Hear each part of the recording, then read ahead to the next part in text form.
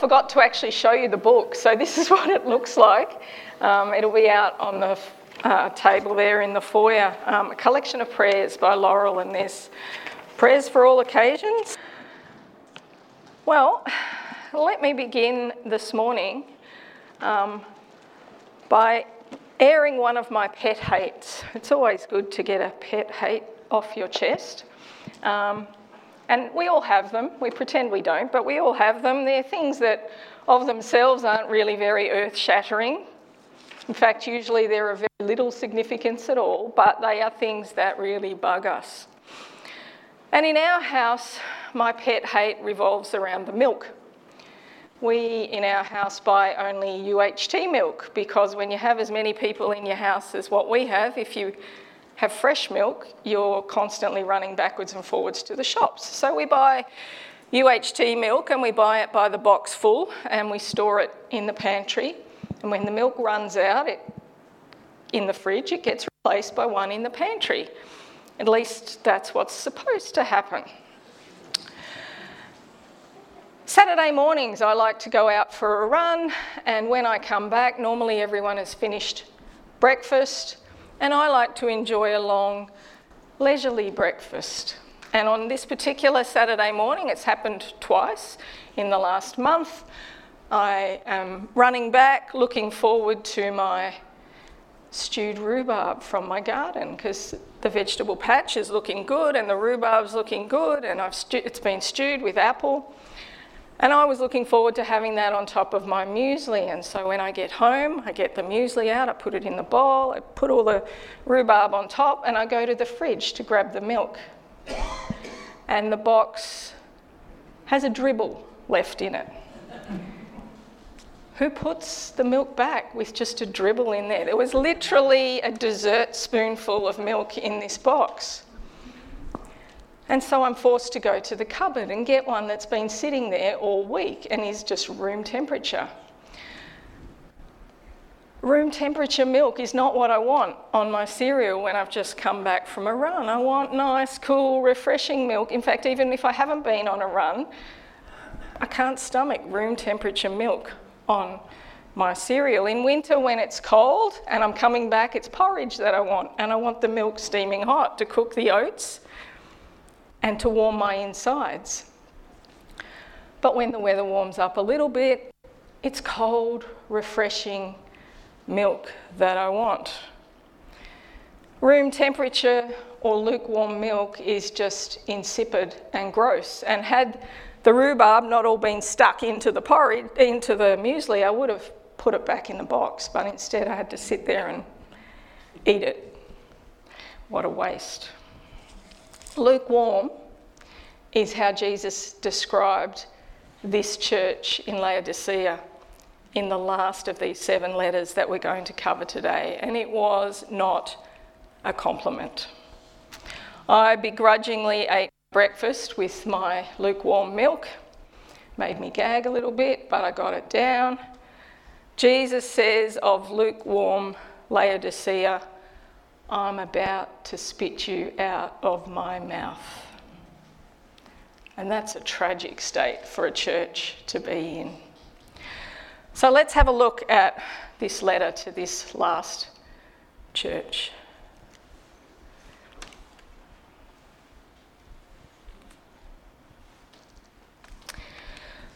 To the angel of the church in Laodicea write, these are the words of the Amen, the faithful and true witness, the ruler of God's creation. I know your deeds, that you are neither cold nor hot. I wish you were either one or the other. So, because you are lukewarm, neither hot nor cold, I am about to spit you out of my mouth. You say, I am rich, I have acquired wealth and do not need a thing. But you do not realise that you are wretched, pitiful, poor, blind, and naked. I counsel you to buy from me gold refined in the fire, so that you can become rich, and white clothes to wear, so you can cover your shameful nakedness, and salve to put on your eyes, so you can see. Those whom I love, I rebuke and discipline. So be earnest and repent. Here I am. I stand at the door and knock. If anyone hears my voice and opens the door, I will come in and eat with that person, and they with me. To the one who is victorious, I will give the right to sit with me on my throne, just as I was victorious and sat down with my Father on his throne. Whoever has ears, let them hear what the Spirit says to the churches. Well, Laodicea is the last of the 7 churches mentioned in Revelation. You can see them all up there on the map. This is probably the first time we've been able to show you where they actually are. You can see Patmos just to the side there with the little white call-out mark. So that's where John was and where the letters were being collected from and distributed to these 7 churches that you can see marked up there. Laodicea is there within the black circle, and it was founded around between 261 and 253 BC, and it was named by the Seleucid king Antiochus II of Syria. And he named the city Laodicea. That's probably not the correct way to say it. It's how we all say it. I think it's more like Laodicea, after his wife Leotis. Laodicea lies about 65 kilometres south of Philadelphia, you can see there on the map, and about 160 kilometres east of Ephesus. And the city was in a very strategic location, because as you can see there, it is at the crossroads of 2 important Roman roads. The north-south road between Sardis and Perga, which was a major centre much further south off this little part of the map here. And that was an important coastal town. And also on the east-west road from the Euphrates to Ephesus. Laodicea was an important centre for banking and finance, and they had an important gold exchange there. And the political centre, it was the political centre for the district. It had multiple theatres and one of the largest stadiums in all of Asia. And this tells us that Laodicea was the wealthiest of all of the 7 cities that received letters mentioned in Revelation. Indeed, it was one of the wealthiest cities in all of the ancient world at that time.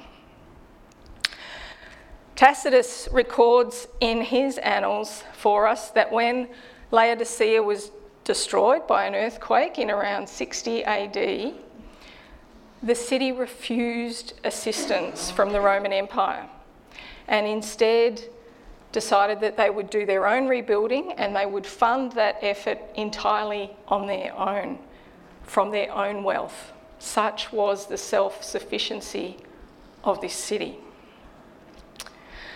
Now, the city is located in the Lycus Valley, and unlike many other parts of Asia Minor, which are steep and rocky, the land in the Lycus Valley produced abundant grass for feeding sheep.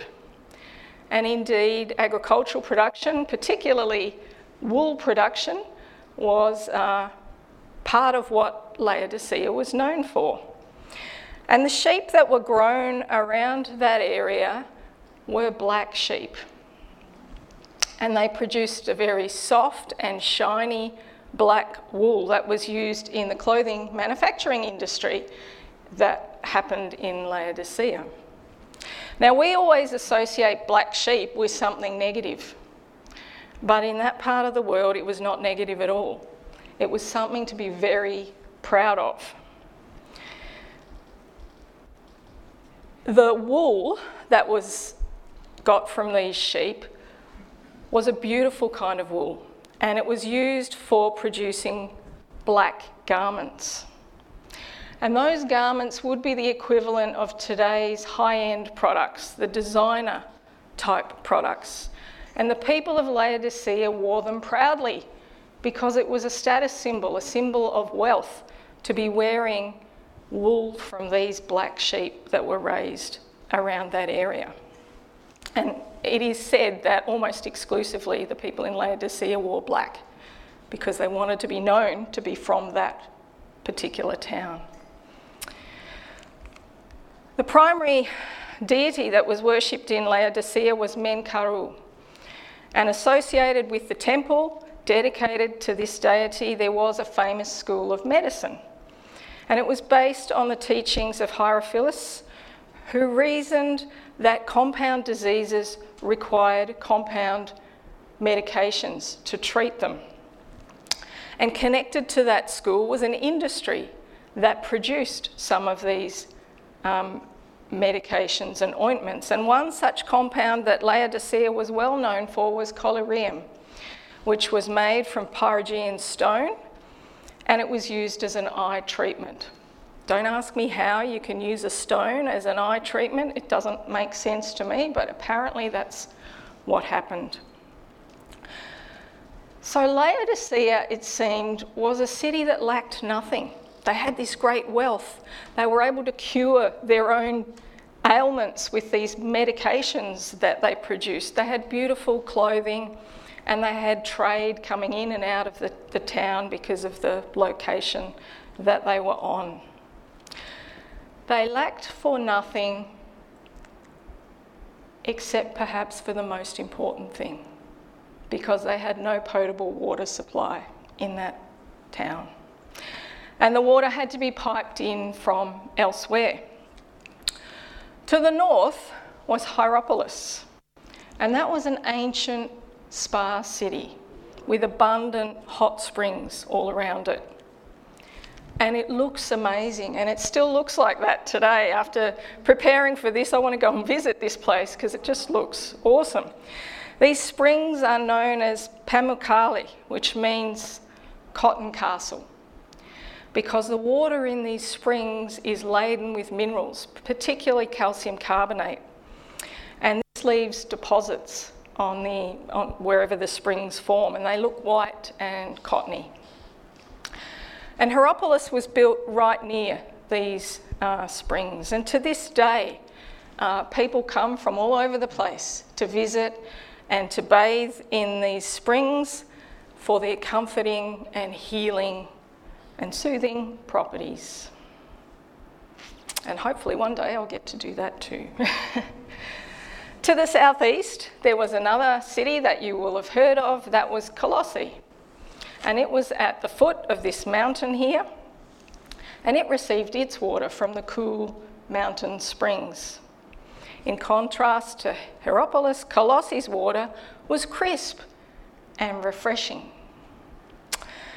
And many have assumed, based on the words of Jesus here, that Laodicea's water was lukewarm because they piped it in from Hierapolis, where it was hot, and by the time it reached Laodicea, it had cooled down. But in fact, archaeologically, there's little evidence to support that at all. Instead, it seems that Laodicea received water from springs to the south, which may well have been hot as well, via an aqueduct and an inverted siphon system, and that what you can see on the slide there is part of this inverted siphon system that was bringing the water through the valley and up to Laodicea. And you can see within that siphon system all of the deposits on the inside of the pipes, which required them to be constantly cleaned, and their engineers had developed little vents and inspection points that they could get into to try and get some of this carbonate off the inside of the pipes. But by the time the water had reached Laodicea, it was lukewarm. In contrast to Philadelphia, the church for which Jesus had no words of rebuke, for Laodicea there is only rebuke and a call to repentance. So Laodicea then is exhibit A for us on what not to do. So it's important that we understand exactly what the problem was in Laodicea to ensure that we don't end up just like it. Jesus introduces himself to them in this letter as the Amen, the faithful and true witness, the ruler of God's creation. And that is quite a title, isn't it? But what does it mean? What does it mean to be the Amen? Amen is a word that we use all the time. But it's become one of those words that we are so familiar with that we almost don't know what it means anymore. It's almost become like a punctuation mark at the end of a sentence, at the end of a prayer. We've got to say amen because then people will know we've finished praying. But the word actually carries meaning, and it's important that we know what its meaning is. When we say it at the end of a prayer, or when we shout it out when someone is speaking in church or speaking elsewhere, what we are doing is confirming or verifying that what has just been said or what has just been prayed is the truth and that we agree with it. In fact, in this church, for quite some time, whenever we said amen, we used to say, we agree at the end of it. We used to say, amen, we agree. And that reminded us that that's what we're doing when we're saying amen. It's not a robotic thing that we say. It actually carries meaning. Amen is also an Old Testament name for God. In Isaiah 65:16, he is literally the God of amen, which means he's the God of truth. And in 2 Corinthians 1:20, we read this of Jesus: for no matter how many promises God has made, they are yes in Christ. And so through him, the amen is spoken to the glory of God. Jesus is the amen because in him, the truth of all of God's promises is confirmed. He is the faithful and true witness that Laodicea was not. And he's also the ruler of all creation. And together these statements speak to us and speak to Laodicea of his divinity and his authority. And because Jesus felt the need to have to introduce himself in that way to this church, we know that perhaps that was something that they had lost sight of. They had lost sight of his divinity and his authority in the church. Jesus says, I know your deeds, that you are neither cold nor hot. I wish you were either one or the other. So because you are lukewarm, neither hot nor cold, I'm about to spit you out of my mouth. Some versions at this point say vomit you out of my mouth. The point is that Jesus could not stand the state that they were in. And I'm sure that all of you at some point have put something in your mouth that just makes you want to gag. And you just want to get it out as quickly as you can. For my husband, it's lukewarm coffee. If he goes to a coffee shop and they make lukewarm coffee, that coffee's either going back to be heated up or it's going down the drain. He just can't get it down. And you could say that Jesus couldn't stomach this church, which is such a tragic state for a church to be in. Now we need to be clear here about exactly what it is that Jesus is saying when he says that he wishes they were either hot or cold, rather than being lukewarm. Lukewarm is not a measure of passion or of spirituality. Nor is he saying that a hot person is a believer and a cold person is an unbeliever, and that either of those is preferable to some sort of state of indecision in between. Lukewarm is not a measure of belief. Neither of those two explanations would fit well with the rest of the body of Scripture. And what he means is clarified for us by Jesus in the very next verse. You say, I am rich, I have acquired wealth, and I do not need a thing.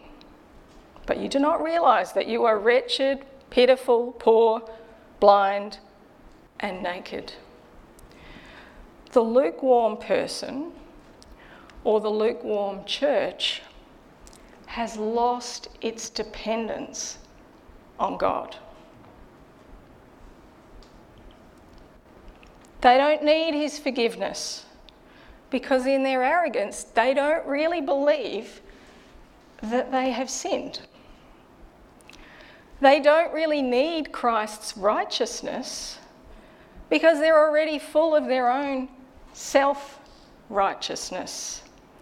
And they don't really need the enabling power of the Holy Spirit in their lives because they're quite well enough able on their own and they wield quite enough power on their own.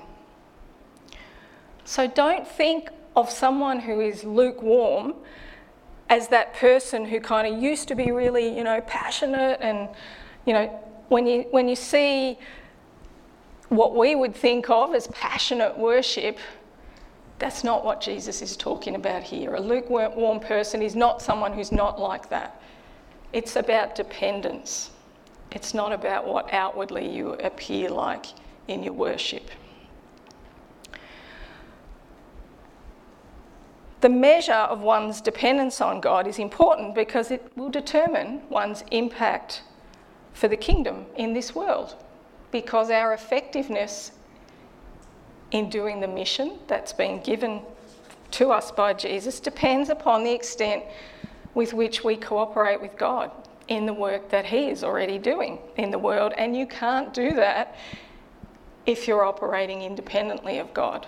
So your impact will be very low.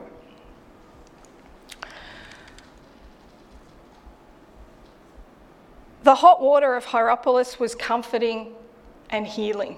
People came from all over to bathe in it. The cold mountain water of Colossae was invigorating and refreshing.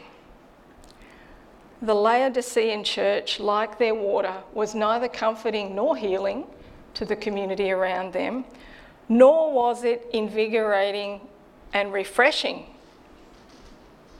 to the community around them. It had lost its impact because it was operating independently of God. Now, how can I be so sure of that? Well, if you skip down to verse 20, look where the head of this church is. Jesus is the head of the church, and where is he? He's not even in it. He's outside of it. He's standing and knocking at the door. He should be inside. He should be the head of the church and the Lord of every single life in that place. And yet here he is pictured outside, knocking and waiting to be let in. How did they manage to fall this far?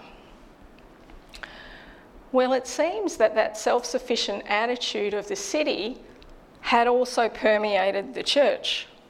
Remember, we don't need help from the Roman authorities to rebuild. We can do it ourselves and we'll finance it ourselves.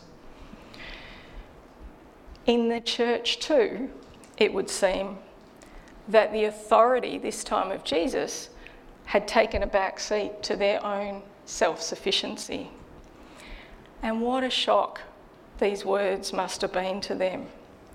Ephesus had forsaken its first love, yet Jesus commended their hard work and their perseverance and the fact that they would not tolerate false apostles.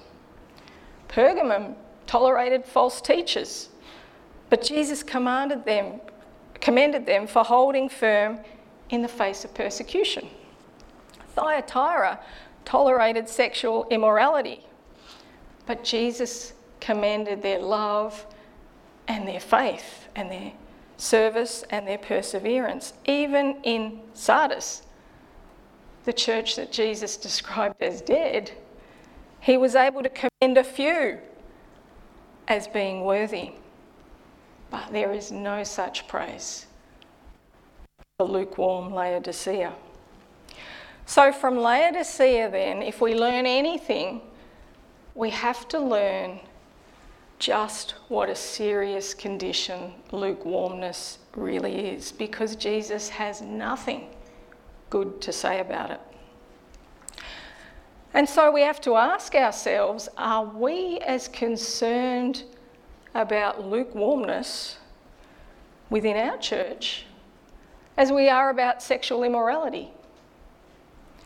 Or as we would be about false teaching? Because the letters to the 7 churches tell us that Jesus is. He's as concerned, if not more concerned, about them being lukewarm. And his counsel to them speaks so personally to their situation. The city was an important centre for finance and banking, and they had that gold exchange. They were outwardly wealthy, but pride had prevented them from seeing just how wretched and pitiful and poor they were spiritually. They had all the money they could ever want. But Jesus tells them they were poor, and he counsels them to buy from him gold refined in fire so that they might become rich. Now, gold that has been refined in fire is gold from which all the impurities have been removed. They've been stripped away. And in our lives, that can only happen when pride is stripped away to allow the riches of God's grace to shine through in our lives. The city was known for its production of that soft, shiny black wool, and the people proudly wore black garments as a symbol of their affluence. Jesus says, your state is shameful before God. Buy from me white garments to wear to cover your shameful nakedness. You can imagine that. They thought they were walking around in designer clothes. Jesus says, you're naked. He's saying, don't be clothed in your own self-righteousness. That is nauseating. Instead, clothe yourselves in my righteousness. The city, remember, was also known for its medical school and its production of collyrium to treat eye complaints. Jesus says, buy from me salve to put on your eyes so that you can see. No amount of medical expertise or clever medication was ever going to fix the problem of blindness in this city, because it was a spiritual blindness. Their pride, their own self-sufficiency had resulted in a spiritual blindness that only Jesus could fix. And yet, where is he in this church? He's on the outside. And he needs to be let in before things are going to change. Those whom I love, I rebuke and I discipline, says Jesus. And there is surely a whole other Sunday's worth of message that we could spend on that one. Nobody ever enjoys being disciplined, but it is a necessary part of growing up. Parents who love their children will, from time to time, have to rebuke and discipline them. Most don't enjoy doing that. But they know that as a parent it is their job to teach that child right from wrong, good from bad, and to teach them how to be good citizens. Because Jesus loves us, we likewise should expect rebuke and discipline from time to time as he teaches us to be good citizens in the kingdom of heaven. Sometimes we will find that rebuke in his word, reading passages like this one today. Sometimes it will come through a trusted Christian friend, or maybe the leadership in the church. But when offered in love, we need to be able to swallow our pride and to take it in love. And that is not going to be easy for any of us. Be earnest and repent, says Jesus. Here I am, I stand at the door and knock. If anyone hears my voice and opens the door, I will come in and eat with him and he with me. And what beautiful words they are after such a stinging rebuke. He hasn't gone away. He hasn't given up and deserted this church. Their pride and their self-sufficiency might have pushed him out, but he says, here I am. I'm still here, standing and knocking, waiting for anyone who will open the door. The bridegroom offers his proposal, and he waits for who will answer. Hear my voice and open the door, he says, and I will come in and eat with him and he with me. Many equate this church in Laodicea with the Western church of today. Flabby and self-sufficient, yet starved of God's word. Busy and proud of its achievements, yet spiritually poor. Wretched and pitiful, always talking about Jesus without ever really letting him in. Full of church goers rather than disciples. Blind at times to their own spiritual nakedness. The words that we read today are a stinging rebuke. And you can imagine how taken aback the Laodiceans must have been, because they thought they were doing well. And truth be known, so do most of us. They thought they didn't need a thing. But in actual fact, their city had everything but the most important and essential thing, that potable water.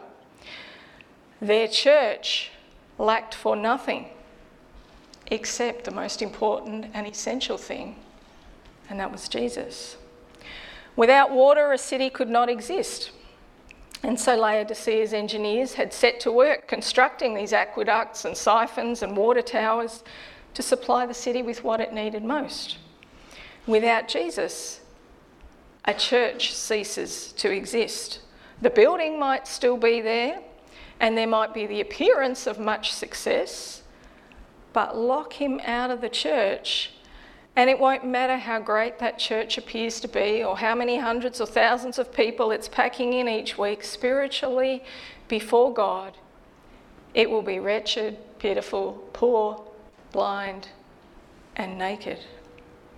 And that is why your pastors will always be much more concerned about attendance at the prayer meetings than at any other program or social event that we might hold, because, as Laurel has told us this morning, prayer changes things and prayer is important, and God uses prayer to help us align our will with his and ensure that our ways are his ways.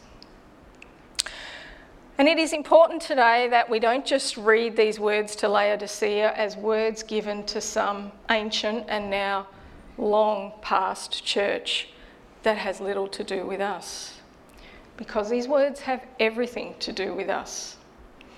Indeed, I am sure that lukewarmness is a far greater threat to the church today than is persecution. The devil must love the lukewarm church because it is absolutely no threat to him. Lukewarm people do not live by faith. They have no need to depend on God.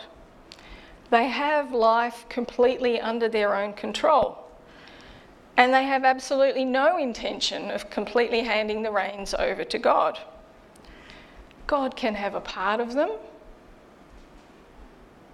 but he can never have all. He can go this far, but no further. There's boundaries. They will serve happily, but only if it's convenient for them. They are happy for a Christian influence in their lives, but only as long as their lives don't have to change too much. Such a church brings no healing or comfort to those in the community around it, neither does it refresh or invigorate the society in which it sits. It is neither hot nor cold, and Jesus could well have written these words today to the Western church, so we have to allow them to penetrate our lives. Jesus was on the outside of the Laodicean church, but they probably didn't even know it. They probably thought in their arrogance and self-sufficiency that they were doing quite well. How tragic it would be to go through life Christian by name only, when in reality our state is wretched, poor, pitiful, blind, and naked before God. Throughout this series, names have captivated me, and Laodicea means judgment of the people. And it is such an apt name in so many ways. In this church, the opinion of the people mattered more than the opinion of God. In this church, the people judged themselves very favourably, but in God's eyes they were spiritually poor. And ultimately, for those who refused to be earnest and repent, judgment was coming, and they would be called to give account. For those who overcome, those whose eyes have truly been opened, those who are dressed in a righteousness that is not their own and have allowed themselves to be purified and refined, there is this most wonderful promise.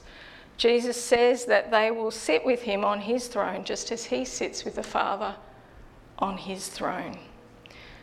To sit with Jesus on his throne means to share the spoils of his victory, to share in the honour and the victory that belongs to him. And how very gracious of our God to offer that to these ones whose current behaviour made him want to spit them out of his mouth. The good news this morning is that it seems that the Laodicean church did take these words to heart. At least some of them did. Some did become earnest and repent. They did hear the knock and open the door for Jesus into their hearts. Of all of the churches in Asia at the time, Laodicea remained active and dynamic well after most of them had disappeared. In 161 AD, some 70 years after this letter was penned, history records that one of the bishops of Laodicea was martyred for his faith in Christ. So we know that when we get to that great wedding banquet, there will be people from this church at Laodicea there with us. In 363 AD, Laodicea was chosen as the location of a significant church council. These ones that Jesus once wanted to spit from his mouth will be welcomed with open arms as his much loved bride, because they did repent and they were earnest. Lukewarmness is a very common and a very critical condition, but it is very difficult to self-diagnose. The Laodiceans were blind to it, and we need to ask God for some of that salve to put on our own eyes, that we might see our true spiritual state before him more clearly. Let's do that now. Father God, this is a shocking assessment before us today. Shocking because it could be us. Father, open our eyes today. Help us to see that which is lukewarm in us and nauseating to you. Give us ears to hear what your Spirit is saying to each of us here this morning. Lord, we want to be a people who are set apart for you and ready to do your will. Show us, Lord, where our pride or our self-sufficiency is standing in our way. Help us to depend only upon you as the head of this church and the Lord of our lives. Lord, if there are any here this morning who've never opened the door fully for you, I pray today would be their day, the day they invite you in and hand over the reins of their life to you. Amen. We're going to stand and be led